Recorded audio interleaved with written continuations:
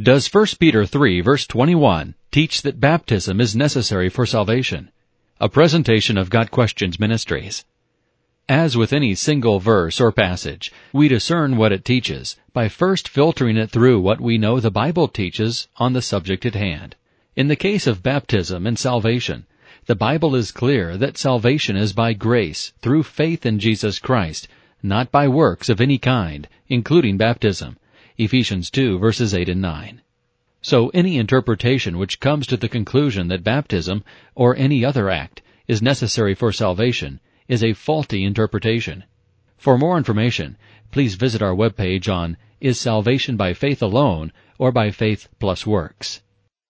Those who believe that baptism is required for salvation are quick to use 1 Peter 3 verse 21 as a proof text because it states, "Baptism now saves you." Was Peter really saying that the act of being baptized is what saves us? If he were, he would be contradicting many other passages of Scripture that clearly show people being saved, as evidenced by their receiving the Holy Spirit, prior to being baptized or without being baptized at all, like the thief on the cross in Luke 23 verses 39 through 43. A good example of someone who was saved before being baptized is Cornelius and his household in Acts 10. We know that they were saved before being baptized because they had received the Holy Spirit, which is the evidence of salvation. Romans 8 verse 9, Ephesians 1 verse 13, 1 John 3 verse 24. The evidence of their salvation was the reason Peter allowed them to be baptized. Countless passages of Scripture clearly teach that salvation comes when one believes in the gospel, at which time he or she is sealed in Christ with the Holy Spirit of promise. Ephesians 1 verse 13. Fortunately, though, we don't have to guess at what Peter means in this verse, because he clarifies that for us with the phrase, "not the removal of dirt from the flesh, but an appeal to God for a good conscience."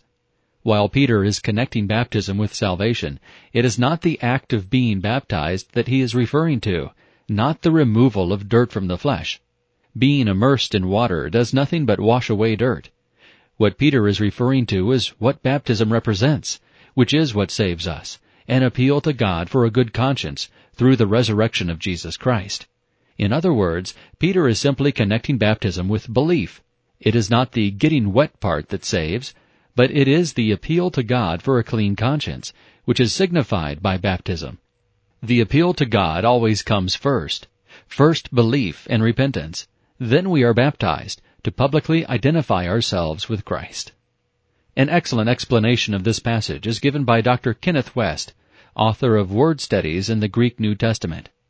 Water baptism is clearly on the apostle's mind, not the baptism by the Holy Spirit, for he speaks of the waters of the flood as saving the inmates of the ark, and in this verse, of baptism saving believers.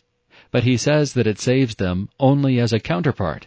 That is, water baptism is the counterpart of the reality, salvation. It can only save as a counterpart, not actually. The Old Testament sacrifices were counterparts of the reality, the Lord Jesus. They did not actually save the believer, only in type. It is not argued here that these sacrifices are analogous to Christian water baptism. The author is merely using them as an illustration of the use of the word counterpart. So, water baptism only saves the believer in type. The Old Testament Jew was saved before he brought the offering. That offering was only his outward testimony that he was placing faith in the Lamb of God, of whom these sacrifices were a type. Water baptism is the outward testimony of the believer's inward faith. The person is saved the moment he places his faith in the Lord Jesus. Water baptism is the visible testimony to his faith, and the salvation he was given in answer to that faith.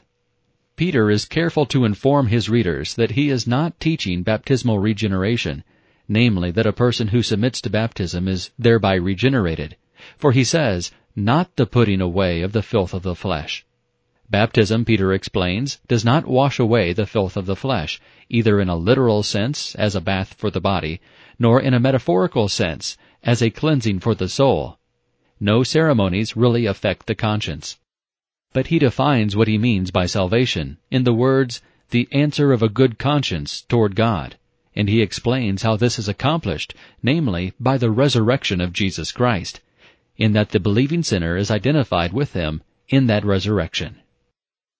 Part of the confusion on this passage comes from the fact that in many ways the purpose of baptism as a public declaration of one's faith in Christ and identification with Him has been replaced by making a decision for Christ or praying a sinner's prayer.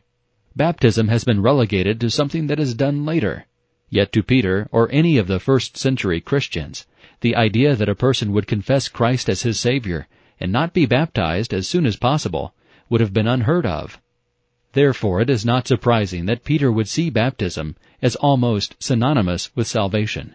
Yet Peter makes it clear in this verse that it is not the ritual itself that saves, but the fact that we are united with Christ in His resurrection through faith, the pledge of a good conscience toward God through the resurrection of Jesus Christ. 1 Peter 3, verse 21. Therefore, the baptism that Peter says saves us is the one that is preceded by faith in the propitiatory sacrifice of Christ that justifies the unrighteous sinner. Romans 3, verses 25 and 26, and chapter 4, verse 5. Baptism is the outward sign of what God has done by the washing of regeneration and renewing by the Holy Spirit. Titus 3, verse 5. This has been a presentation of God Questions Ministries, www.godquestions.org.